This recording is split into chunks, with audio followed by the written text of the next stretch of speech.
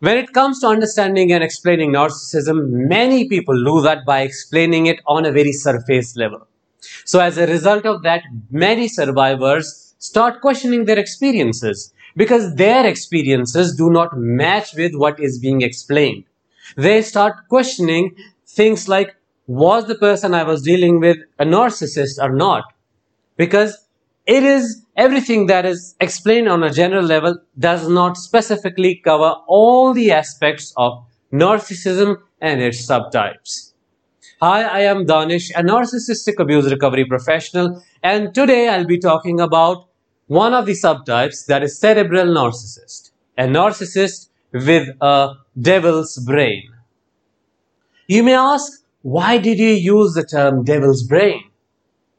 And the answer to this is that a cerebral narcissist is an artificial machine kind of object who has the evil intelligence to read people, their behaviorisms, their mannerisms in a calculated way so that he or she can use that knowledge to, make a way inside a person's heart and soul by using their weaknesses against them. A cerebral narcissist is someone who literally lives in their head, and they are kind of disconnected and dissociated with the body.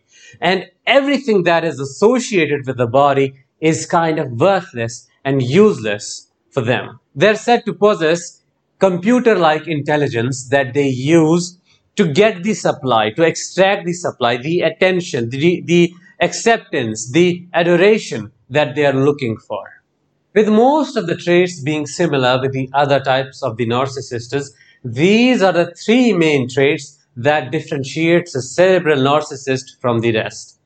Number one, the desire or the insatiable need to be intellectually superior. When it comes to a cerebral narcissist, you would see that they pretend or try to be an expert on every subject. They have to be an expert and knowledgeable about everything and anything. The main distinguishing feature is their excellent vocabulary, their excellent know-how about a subject. And the main drive to acquire such excellence is to be superior over everyone else, to have that God-like knowledge about everything. The second thing is they have no concept of intimacy.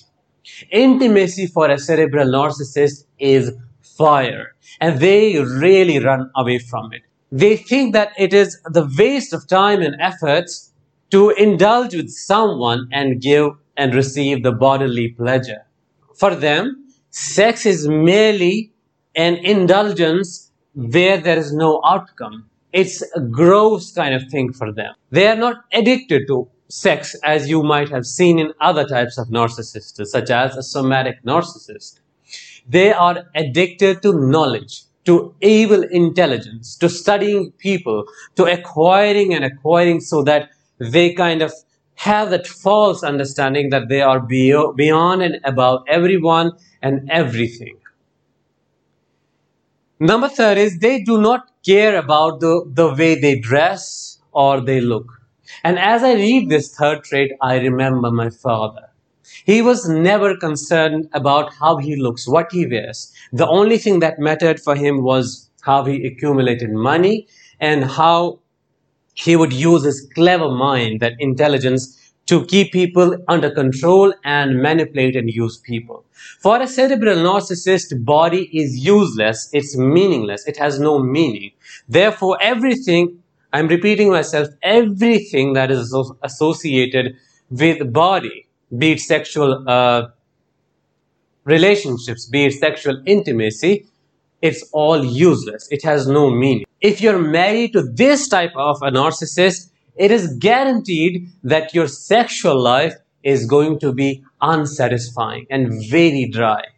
You would literally have to beg them for intimacy, for the need to touch. And even when your need is genuine, you would be called something like you are lustful, you are just into sex, you are a sex addict, and things like that. In the beginning of this video, I already tried to explain that how they study their victims, and now I will elaborate on that a little bit more.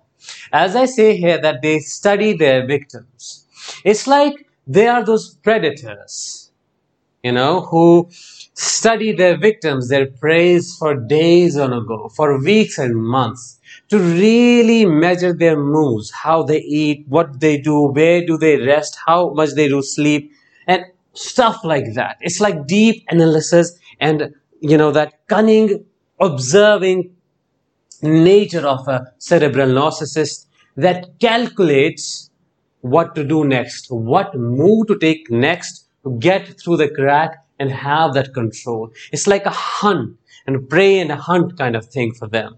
This is very common with sociopaths as well. They do the exact same thing. A cerebral narcissist may come across as someone who is very smart, intelligent, and knowledgeable.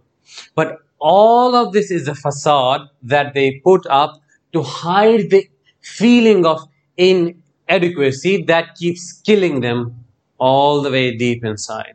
I hope today I was able to explain one of the most important yet the most dangerous subtypes of narcissism. I will talk with you soon in the next video. Till then, let the healing begin.